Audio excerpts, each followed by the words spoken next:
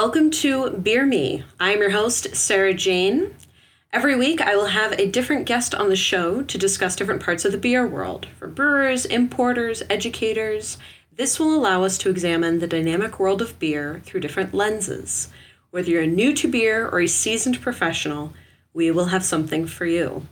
So today I'm very excited to welcome on the show Julia Herz. She has been on the show before. She's been interviewed by me many times. She was interviewed by me when I first started out, and I was exceptionally bad at interviewing, so she definitely had a lot of patience with me. She is the CEO and founder of Herz Muses Enterprises. She was formerly the craft beer program director for the Brewers Association, and she is the author of Beer Pairing, the Essential Guide from the Pairing Pros, an exceptional book for people definitely diving into pairing beer with food. So, Julia, thank you so much for taking the time. I really appreciate it. Thank you, Sarah. We're friends in the person side of things, not just on the professional side. It's always great to connect with you, whether it's not over a beer like today or in the times that we've had beer and food together. No, for sure. And I was spoiled because you would come to DC a decent amount, and I would get to catch up with you. And we always had, all these different places that we could go because DC is such a rich place with beer options. But, during this pandemic, I know we've been able to catch up a couple times, but have you been able to, get into anything fun, start a new hobby? Maybe you also got into sourdough starting? Well, funny you should say that. I did get given some friendship sourdough starter. So I've been making bread since 2020, and it happened at that time. And we all had our new things. I was and am in a space because of 2020 and all the changes that I went through, really going after what I've avoided in the past in certain ways and trying to find growth in new ways. And that means not doing the same old. So I've been drawing and been taking a class drawing with the left side of your brain. And that's been good. I've been not as diligent as I thought. I thought I'd do it every Saturday. Work my way through that book. I got the kit, and I have been doing it, and it's hard to draw stuff and shift your thinking from right brain to left brain. I've been dancing, which is not my forte. Oh, wow. Taking NIA classes on a weekly basis. I committed to doing that for a year. NIA is a really powerful approach to dance, but it almost feels like therapy to me. Sometimes I cry, sometimes I laugh, and I'm always moving, and it's crazy different experience. So yes, I have been doing new things. Nice. I've never heard of that before. Yeah, NIA, N-I-A, really powerful dance approach, and millions of people. Certainly more female-centric, I think, is the clientele, but there's no reason why men across the land shouldn't also be doing NIA. No, I'll have to check that out. Over the course of the year, I've challenged myself to embrace yoga a little bit more. And it's a similar experience, right? You have certain classes where you're laughing, you have certain classes where you're crying, you have certain classes where you're, struggling and pain. But the one takeaway that I learned, and this is something that I've struggled with my entire life, is cut yourself a break. Like, give yourself some slack. Like, you can only do the best you can in this moment, and like, all right, you can't reach your toes, but like, it's really not the end of the world. So do your best, forget the rest. That's it. Recently, you were the keynote speaker for the Women's International Beer Summit, and that was April 24th and 25th. This is a really exciting event. I have never personally been. How was that? Yeah, well, I think women in beer are definitely having more than a moment, and in many ways, and we can talk about all that and the level that women are now using our voice as a collective group and as stakeholders and innovators in the beverage of beer, and also on the brewing side. So it was a great conference. It was first year, a couple hundred women and men, 300 plus attendance. And it was all virtual, as events were, because in April, we still really didn't have CDC guidelines lifted in terms of travel and mask. So it was I think, one of my most favorite virtual conferences I've ever attended. And I left that weekend, because it was a 2-day event, really, really jazzed and ready to brew again, to homebrew. And I need to hold myself to that. But it was all a collection of so many bright minds and women in beer. Annie Johnson, who won for American Lager at the American Homebrewers Association national competition years ago as the best of the best of show in the NHC competition. That doesn't come along every day. Winning best of show at national homebrew competition, and B, making a lager to do it, which is crazy, and C, being a woman. So she spoke. Dr. Nicole Jackson Beckham, my dear friend and Crafted for All leader, which is an amazing group. And she also at that conference announced the launching of her new Freedom organization. You can find it on the internet, and it's a gathering of homebrewers. And I'm a founding member now because I was so excited about it. You can get together with like minds virtually. Bring a monthly theme to the group, and the group will talk about brewing a beer tied to that monthly theme, and it's all tied to social justice issues and making the beer relevant to the issues of the day. And so that's where I want beer to take me, right? I don't want beer's not just in the glass, and sure, sometimes drink it out of a red cup in a parking lot at a tailgate party. Great. Yeah. But other times it's really about where you're putting your dollars and what you're supporting by doing that, and the sensory enjoyment and enhancement that it brings you on the gastronomic side. So I really do like beer as a cause for other causes that matter to me. And that, is a great opportunity to dive deeper through my brewing and bring issues to light that I don't either know enough about or need to engage in on a deeper level. Yeah. No, Dr. J, actually, I coordinated for her. She was a keynote speaker recently for internal conference for Marriott, and just incredibly engaging, very insightful. And, she definitely focuses on, okay, what are the next steps? What can we do? What are actionable items? And I think a lot of people struggle with that. So you had mentioned that this was a really powerful time for women and to kind of have their voices be heard right now. And obviously the elephant in the room is the Instagram stories from Brianne Allen at Rat Magnet. And my last episode that I just recorded, you may know her, Katie Marisik from the Brewers Association, the Federal Affairs Director. We had talked a little bit, and I had mentioned that, when these stories started coming out on Instagram, I had kind of been bracing myself as a very jaded person that this would, kind of circle through the media and then fizzle out and nothing would happen. And I'm seeing that there are some changes being made. There are shockwaves kind of running through, and it's been a really powerful experience. I mean, just in DC, I watched somebody who mistreated me for years get fired. I mean, it felt validating. How do you think women can use their voice kind of in this moment? I mean, obviously they're starting to speak out more on Instagram and things like that, but you are a leader and definitely somebody that women look to in this industry. What are some really constructive ways that we can use our voices? Yeah, and you bring up what is going on is a kind of a refreshing reckoning in craft beer, and craft beer is having its Me Too movement and Me Too moment.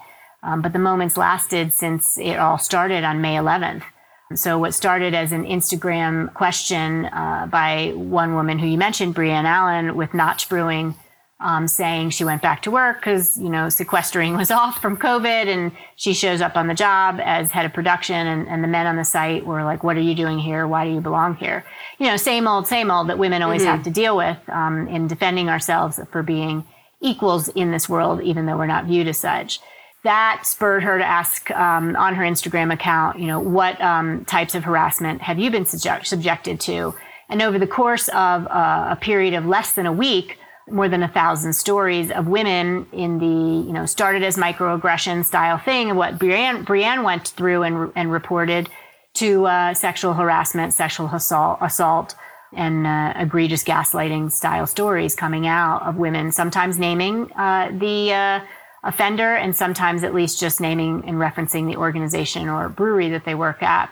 And so you've had this groundswell of power in numbers, right? And there is power in numbers. The weeks prior, when I gave the keynote at the Women's International Beer Summit, I did not bring up harassment. I did not bring up the understood and egregious issues that go on, because I've spent a career not bringing those up. I've spent a career watching them happen to me, being inappropriately approached or touched, inappropriately talked about, or given bias and slight, etc. And also hearing from women that they were subjected to that, and not doing enough to, I think, bring those issues to light and help with this planet Earth problem, because it's not just relegated to beer. But I spent a career not helping enough. So I think what happened from a very positive conference, where it was the biggest gathering of, I think, brewing minds on the women's side, was a celebration of beer, where we stand in beer, the education we bring to the table for beer.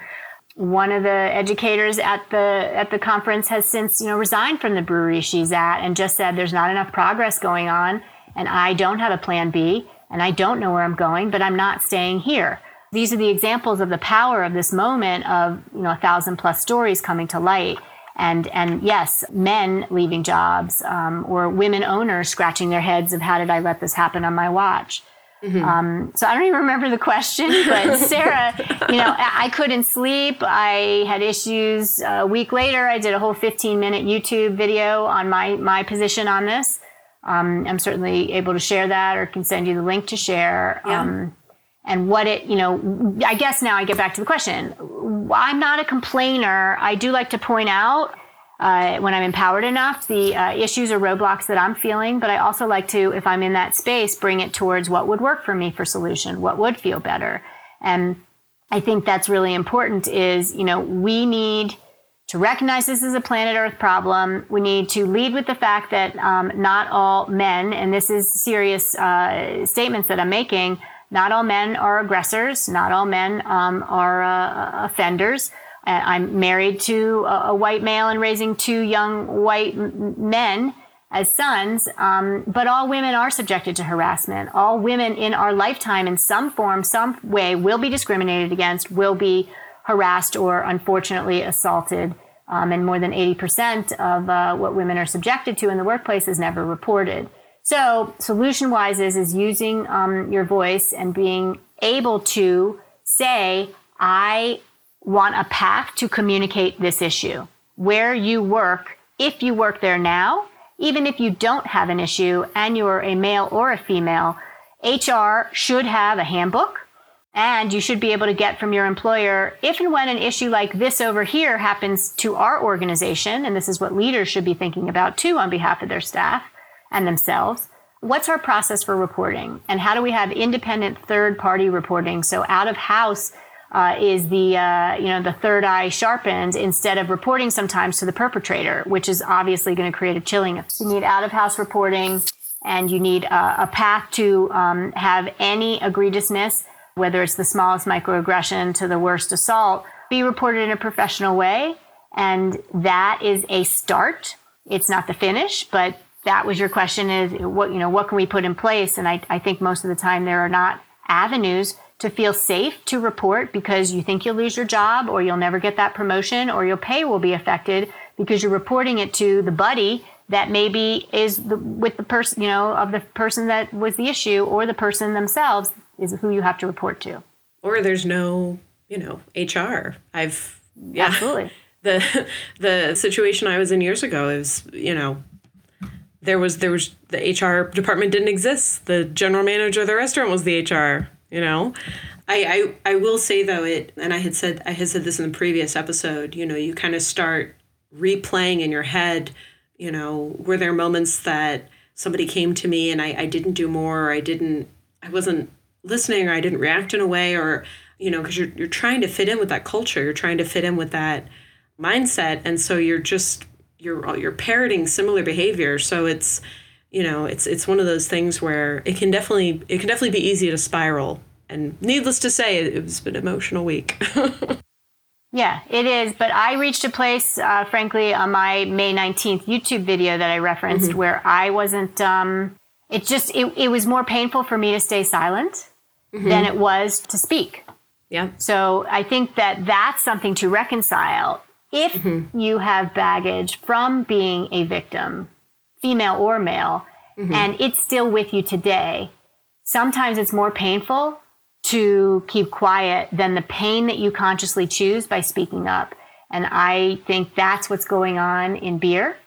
And then you're seeing very positive evolution. Brewdog is the latest brewery that has a flashlight on it as of 24 hours ago. And it didn't count the numbers on the open letter. It was a 5-page open letter, 20 plus former employees talking about the egregious situation, according to their side of it, at the brewery, and how fear was and is, I guess, a part of the culture where they just collectively didn't feel like, unless they were in leadership, that they had a path to change or a path for protection. And so that's super powerful when a group of people can get together from one organization and say, this is a pattern.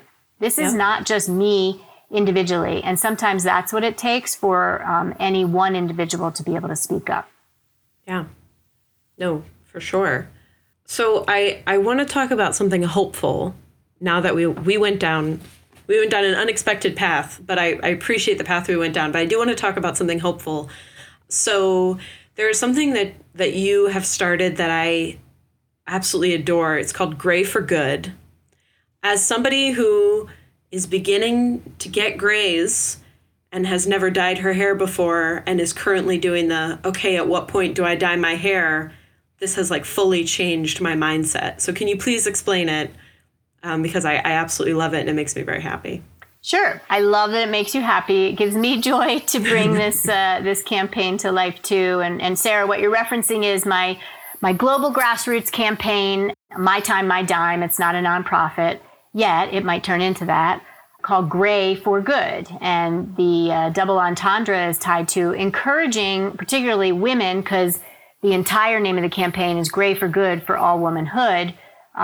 Go gray for good, right? And then while you go gray for good, use your gray hair for good. I have personally gone through the problem and predicament of having my hair go gray, which is now pretty much, I have maybe an inch or two left on the bottom, and Sarah can see it through the...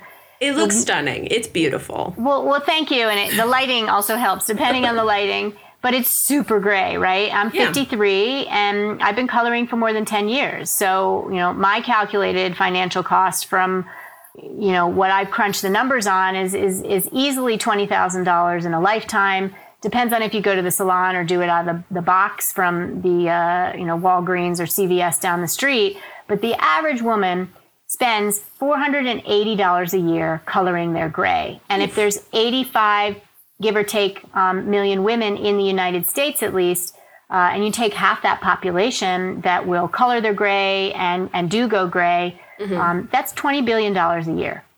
I think women can take what we're doing and say, let's put the color of gray hair in the conversation of being celebrated, earning respect, as opposed to the unfortunate hijacking of that situation has become, we are not as able, we are not as adept at what we used to do, we're aged. I mean, it's a crock of shit. And when you finally start to go gray, and if you were me and you're coloring it, you're questioning your confidence in the first place. And I always questioned, why did I feel the need to color? And it triggered a lot. It's like a big kind of ball of yarn. You start to tug at it on this topic, and you really get at a lot of stuff. And so when I stopped coloring, that was the hardest part. So Sarah, in your situation, you could be successful, have an easier time than I did by not coloring at all. And the world and you, day by day, just get used to it. One gray hair, one inch of growth at a time. Whereas I went through, and it was, frankly, I got laid off last year from the national nonprofit, the Brewers Association, who I was proud to be the spokesperson on behalf of craft breweries. And my job was to grow demand for these craft beers. And I loved it. I didn't plan to go anywhere. And when I got laid off, and we laid off a third of the workforce, one of the things I went through emotionally was where's my place in the professional world? And by the way, I've already stopped coloring my hair. Do I need to start coloring again just to get a job? Oh. And women will say they don't get interviews if people see their picture, or when they show up and the gray hair is there. They've often been slighted for that. So I brought Great for Good to life, and I want women to take that $20 billion in annual savings and not only feel celebrated and, disrupt the conversation to bring it back to, we celebrate you, you're mature, you're wise now. We hold you up in our culture as equal and deserving of celebration, but also then to say, take your money and donate it to any one of the 50,000 estimated women and girls causes in the U.S., which, by the way, only get 1.6% of the overall charitable giving based on the calculations and the data that I've been exposed to from the Women's Philanthropy Institute. Wow. So in a mouthful, Great for Good for all womanhood is about saying, I grade, I saved, I gave. And in the end, if the campaign has success, we will get towards eradicating the gender equity gap within our lifetime, because more money will be going to the right places instead of, I think, a place that it doesn't need to go. I absolutely love it. All right. Yeah, no. So I'm just going to not dye my hair. I'm just going to let it happen. Great. And I would hope, and if you, I'm hoping in the first year of Great for Good, and the website's grayforgood.com, GRAYFORGOOD.com, mm-hmm. I want to see 50,000 people, men or women, child or adult, take $20 and consciously say what women and girls cause they're donating it to. And then I feel like there'll be some traction. So hashtag Great for Good is how we're tracking that. And there's a lot to come. And I got 6 months left in the year, basically, to get it going, to have me feel like I'm onto something that will need to be and deserves to be fueled 2022 and beyond. Yeah. No, I love it. I want to talk about some more exciting things with you. You always have all of these fun projects. So I had mentioned at the top of the show that you have a book, Beer Pairing, The Essential Guide from the Pairing Pros. Not only are you an eloquent and engaging speaker, a brilliant mind, but you are really, really an exceptional writer. And I had read that you are also endeavoring to pitch a TV show, which in my mind, as soon as I read that, I was like, of course she is. And it's going to be fabulous and perfect. So please.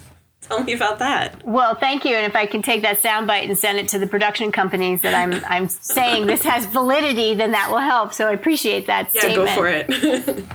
When you get laid off and you reinvent yourself, my business now is strategic advising to companies, causes, movements, and businesses that matter, and will make the world a better place. And also on that list are my passion projects, my enterprises. So if I treat myself as my own client, which is the expectation I'm holding myself to, as long as I can pay the bills in helping others, because that's what it's going to take, I'm adding to the list not just my Great for Good campaign, but getting out in a broad way. And Broadway is everything from TEDx talks that I'm in the mix to, have hopefully stick and get the chance to present, to a TV show. And I don't know how the game is played. I don't know if it's good to share all the details and then I get attention from that, or it kind of backfires. But the gist is it's a vision quest on the road, similar to what I did in my 20s when I quit my job at CNN and didn't know what I was going to do next. Broadcast journalism major right out of college, get a job at CNN. And then 3 years later, I'm like, nope, not for me, but I don't know what's next. Yeah. So I went on the road for a year, and then I did it again last year when I lost my job. And those Vision Quest trips are where I had some of the most meaningful discussions and meaningful interactions with people that are not necessarily in my day-to-day world, right? New people, all walks of life. And so that's the show pitch is kind of the Vision Quest on the road, and getting at a lot of the life's tough questions that are often not comfortable to ask, but easier to ask over a beer and some good food. And so it'll be us traveling we have multiple modes of transportation. We're open to saying we both have motorcycles. So we could do motorcycles, we could do our pop-up camper, we might be in a car Magia. And we're going to go what we suggest is the Southeast, because I think there's a lot of challenges right now in the South. And, we'll get attention, but we'll also fly under the radar. And so we want to go visit breweries and wineries and distilleries and talk to the people behind those community-minded beverage places and get at learnings that you can only learn in person by asking those tough questions. And I think there's an audience for that type of show. And I do know it'll be probably female centric. I hope as many males would watch. But as I said, there's 85 million women in the U.S. that are 35 to 70. And I'd love to get a group of that demographic cheering us on and going on our road trip and saying, yes, women can help get at the tough questions so we can get at the right solutions. Yeah. And I think also, you know, kind of surrounding those conversations with, you know, food and beverage, you know, that's the great equalizer right there. It's always easier to sit down around a couple of pints to have those harder conversations than anything else. Yeah, when you're eating and drinking together, as long as everyone's within the open mindset, you are equal in a way, and you're you're breaking bread and sipping beverage in an environment that I think fosters a more earnest and kind of open dialogue. So I have a couple little fun peppered questions at the end, if you don't mind, little quick fire things. I'd mentioned in my last show, much like John Oliver talks about, you know, our prison system for 20 minutes and then, you know, shows us hamster videos. We're just going to do some fun questions. You go, Sarah. So what beer got you through the pandemic? Oh, my goodness. It's funny because I always have Sam Adams Boston Lager in my fridge. Yeah. It doesn't get as much play these days. I think it's one of the most sessionable, complex, layered beers. It's got decoction mashing, barely discernible levels of diacetyl. It's got noble hops. It's not quite a Vienna lager. It's not quite an amber lager. Amazing beer. So I've always got Sam Adams in my fridge. But we spent a lot of time dabbling and trading beers with people, and especially because I traveled. I had access to, I had been in 12 states on my Vision Quest journey last year. So bringing back beers from back east and Chicago and San Diego. So yeah, whatever I can have the local beers, I will go for that. What's your answer, Sarah? Oh, you know, it's funny. I was on the DC Beer Show the other day, and they asked me the same question. And I said my comfort blanket throughout the pandemic was a Kolsch from Fairwinds. Fairwinds is this local brewery in Alexandria, Virginia. And it's just, it consistently put out just a fantastic Kolsch. And so I said, much like a toddler with a teddy bear, that was me with the Kolsch. That means you really liked it. You have elicited a great story in that line. Yeah. No, it's lovely. And that brewery in particular, like, I don't know what it is about that brewery, but anytime I actually get to like go, especially when the restrictions kind of loosened up and they've got like a big open area, I love the crowd that it attracts. It's like everybody. There's people over 60, there's people in their 20s, there are children, they have dogs, they have people in suits, they have people riding up on bikes. Like, there's never just one kind of person there. And everybody is like, I don't know, it's like the epitome of what you want to see in a craft brewery. You know what I mean? Yeah, I do. And I mean, I still think there's so many reasons to say why the small business beverage producer will attract just that eclectic neighborhood mix. And if you're fortunate enough to live in a diverse neighborhood, you get so many examples of all walks of life. And those are some of the best moments is that, look who just walked through the front door, and then you bump into him a week later at the post office at your post, box or mailbox. So pretty cool. I love it. And yeah. Yeah. No, it's such a great spot. All right.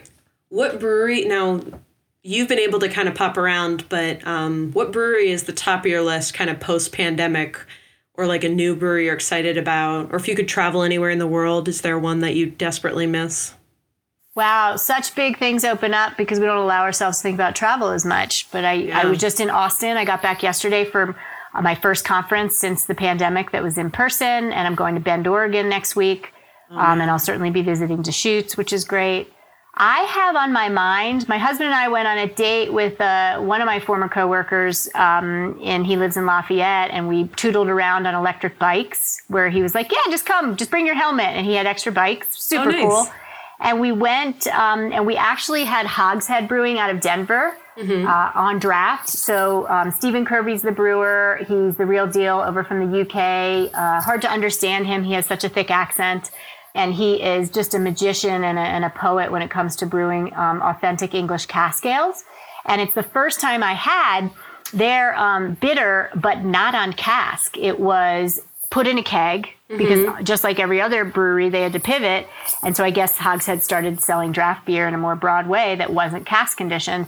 And it was as that glass warmed up, I was distracted. I couldn't even converse as much anymore because I was just so into the nuance of that. And I've been obsessing since, and that's about 3 weeks ago, of getting my butt to their location in Denver so I can get a crowler and have a fresh pint of that same beer on cask. Ugh. I mean, yeah, cask ale is like poetry. I can't, Poetry, so sessionable, right? Less than 5% alcohol. Warming up malt notes, those brown malt notes that are not aggressive and acrid and lots of chocolate and roast, no way. Not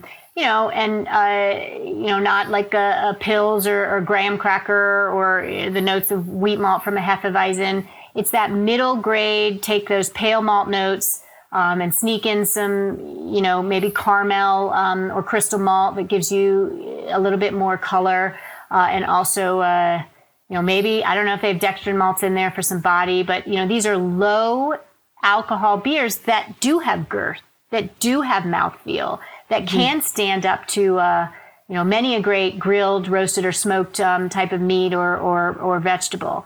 And I love a good English bitter. It's really hard. It's really hard to beat that. And for those of you who've been listening to the show for a while, or if you want to go back into the older episodes, shameless plug here, we did a really wonderful conversation with Union out of Baltimore, and they're a cask master. So definitely go ahead and check that out. Well, Julia, thank you so much for taking the time. I greatly appreciate it. I'm excited for all these new endeavors, and I appreciate your thoughts on, everything going on in the beer world today. Thank you, Sarah. And if I could kind of sum it all up in a nice little bow, I mean, we all should be in a space of radical candor and refreshing reckoning in our culture and within our own lives and the day-to-day way that we operate. I hope I continue to grow into a space not of anger, but love and approachability, but also not scared of the tough conversations. And just that alone, that mantra and that mentality and approach is really helping me grow in ways that I just never anticipated, and I'm grateful for it. And anyone that wants to ride on that train or travel in those lanes, I would encourage you to give it a go, because it can be very rewarding to actually talk about what matters and don't back down when you want, but don't approach things with anger. It's a good way that I'm practicing my life on a day-to-day basis. I love it. Well, thank you all for listening. This has been Beer Me Radio. I'm your host, Sarah Jane. If you should have any questions, comments, concerns, feel free to reach out on Instagram at Beer Me Radio, email beermeradio@gmail.com. Check us out anywhere you get your podcast. Please like, follow, comment, subscribe. Otherwise, we will see you next show. Cheers.